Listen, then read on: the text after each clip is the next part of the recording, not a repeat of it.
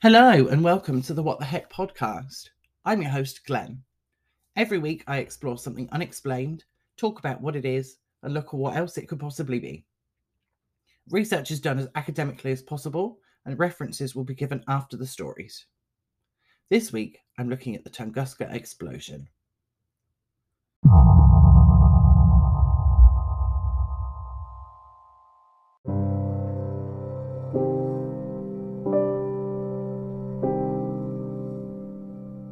On a sunny morning in Siberia, Russia, something strange happened. On June 30th, 1908, an explosion happened in the sky over the Tunguska River. This explosion had enough power to kill reindeer and flatten the forest in an 830 square mile or 2,150 square kilometre area, which was around 80 million trees. Witnesses to the event reported seeing a fireball that burned with a bright bluish light moving across the sky before a flash and a sound similar to artillery fire filled the air. The shockwave of the explosion was strong enough to break windows hundreds of miles away and knock people off their feet.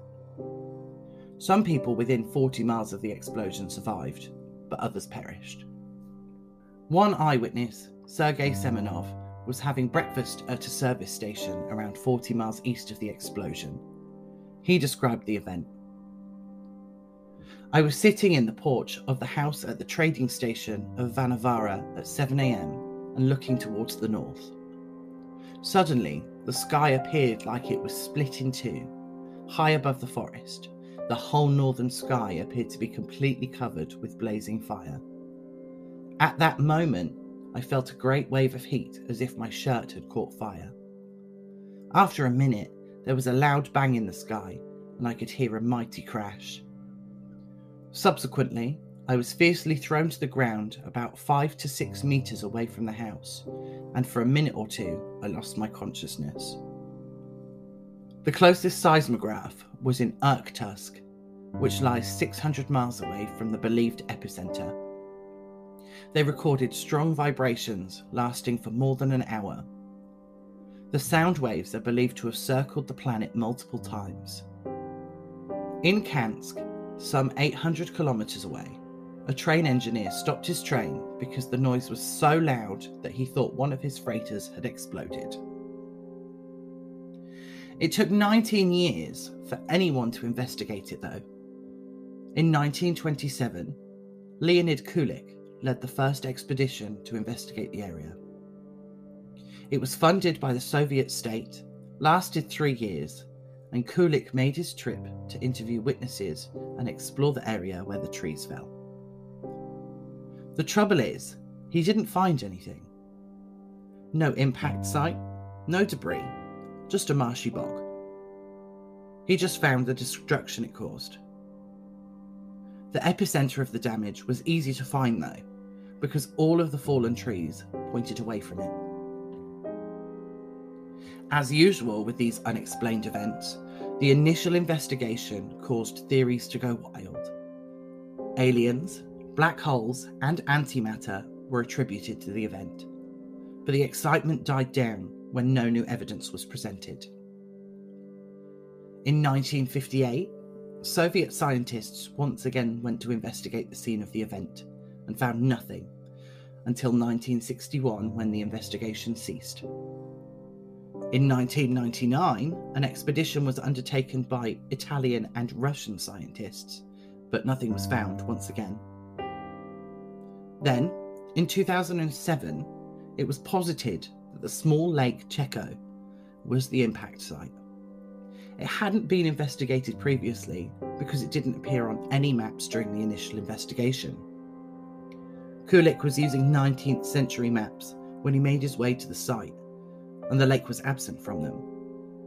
It didn't appear on maps until 1929, 2 years after Kulik's investigation began. The hypothesis that the impact site was the lake hasn't been fully investigated though, and likely won't be. I'll get to that soon. On February 15th, 2013, something similar happened over Chelyabinsk. The blast was smaller but scientists believe that it provides vital clues into the event at Tunguska. NASA investigated, using the highly documented second event to try and explain the first. They said that this evidence allowed them to apply computer modelling techniques to try and figure out what happened.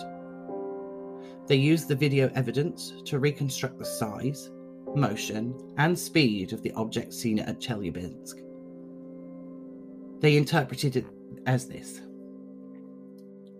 The Chelyabinsk object was most likely a stony asteroid the size of a 5-story building that broke apart around 15 miles above the ground. The energy from that would have caused a 550 kiloton explosion. The Mark I Little Boy that the US dropped on Hiroshima was only 13 to 18 kilotons, to give some reference.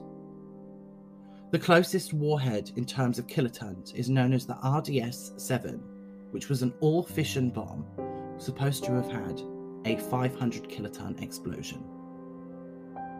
The Chelyabinsk shockwave was strong enough to shatter roughly 1 million windows and injure more than 1,000 people, but not strong enough to knock down any trees or structures. Using this new evidence, scientists concluded that the Tunguska event was likely similar. In 2019, NASA published new research about the event. They believe that the cause of the explosion was a stony body between 164 and 262 feet in diameter. It entered the atmosphere at around 34,000 miles per hour.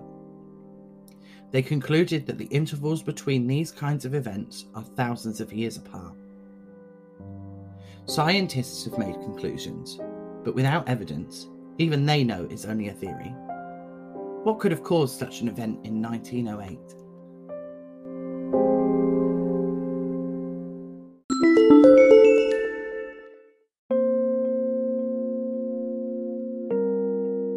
The Tunguska event has had a lot of scientific investigations and research, but what about the other theories?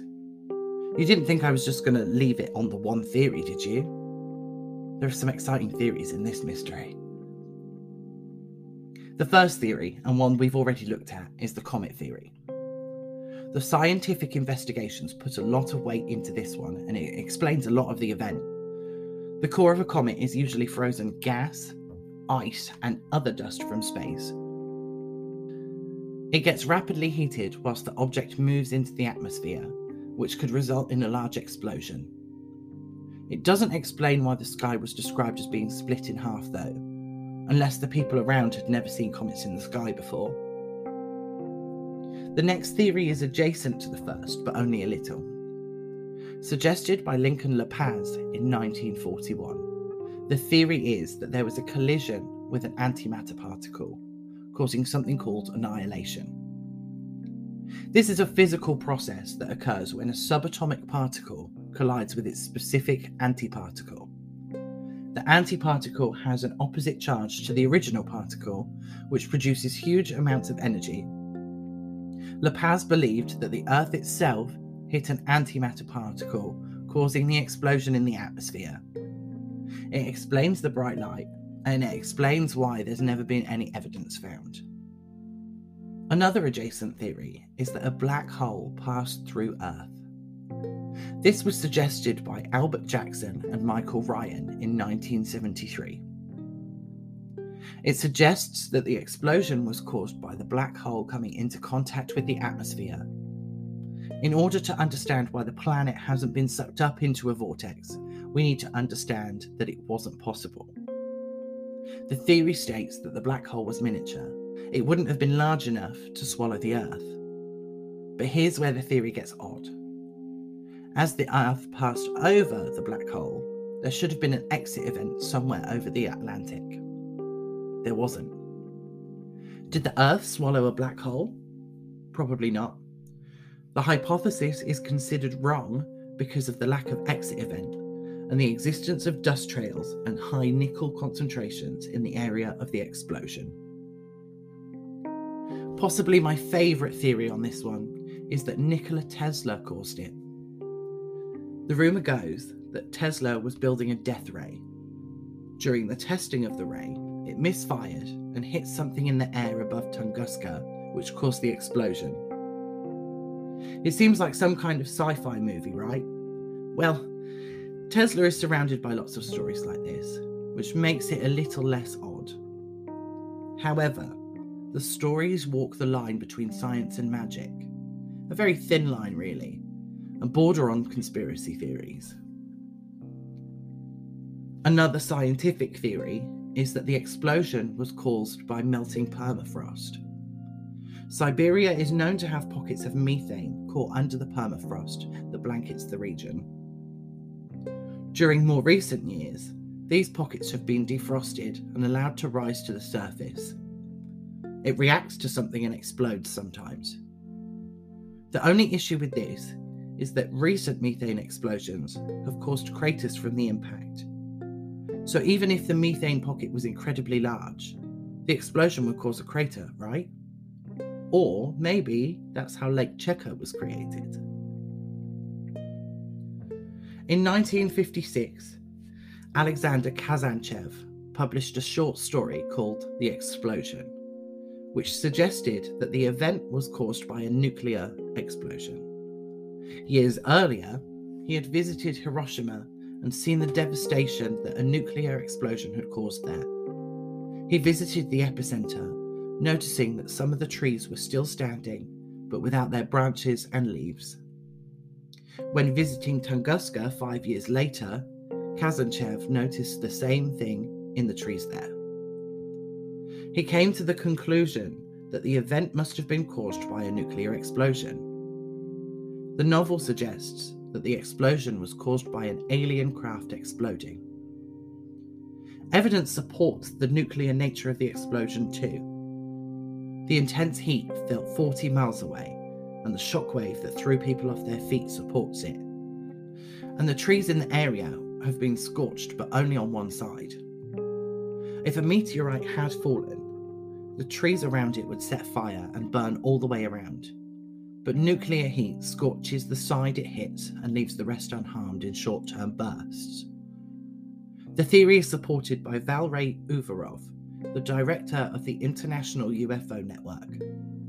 He says that there's a hard-to-reach area in northwestern Yakutia that shows the damage of some kind of event from around 800 years ago. He says that strange metallic objects were found in the permafrost, which supports the idea that the Tunguska event was caused by aliens. The final theory is a mythological one.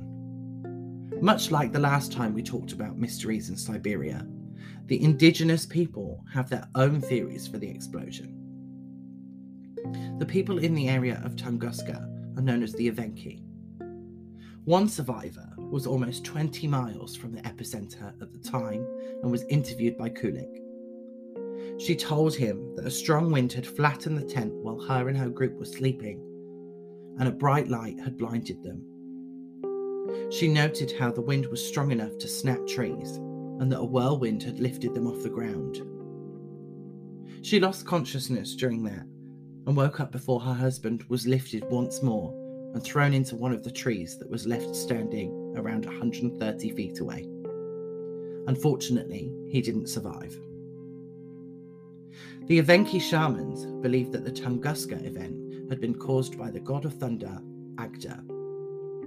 They believed that he was angry at tribal disputes and had sent demons to punish them. Immediately after the event, the Evenki declared the site a sacred and forbidden zone. They were so strict about it that they chased out several Soviet scientists and killed several others for trespassing for decades afterwards. Today, Tunguska's destruction is attributed to a meteorite exploding in the atmosphere. However, it may not be. I'll leave the decision up to you, based on all the information I've given you today.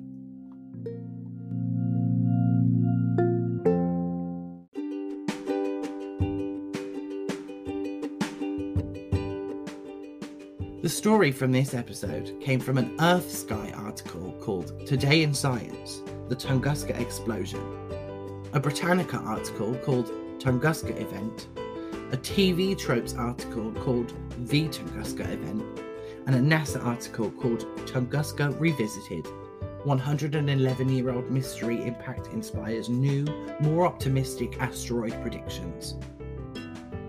Theories from this episode came from the TV Tropes article, the Earth Sky article, and a History Rundown article called 4 Most Ridiculous Theories About the Tunguska Event. References for the episodes and links to studies will be posted on social media for you to have a look at. Speaking of social media, links to those and other ways to listen are in the episode description under my Linktree. You can currently find me on Facebook and Instagram. Patreon is getting an upload of one of the transcripts each week as part of the £3 tier. The link to the Patreon is also on the Linktree, and, as before, you're welcome to pledge more than £3 a month, and I'll find something extra special for the people that do. I do have an email set up on the Linktree, but it doesn't open a new email, so that's in the description of the episode too. Send me your spooky stories, unexplained events, and anything else you want me to read out. Or, if you have any corrections or issues with things that I've said, let me know and I'll address them as soon as I see the email. The next creature feature will be out on Saturday, and next week's episode comes out on the 2nd of March. So hold on until then.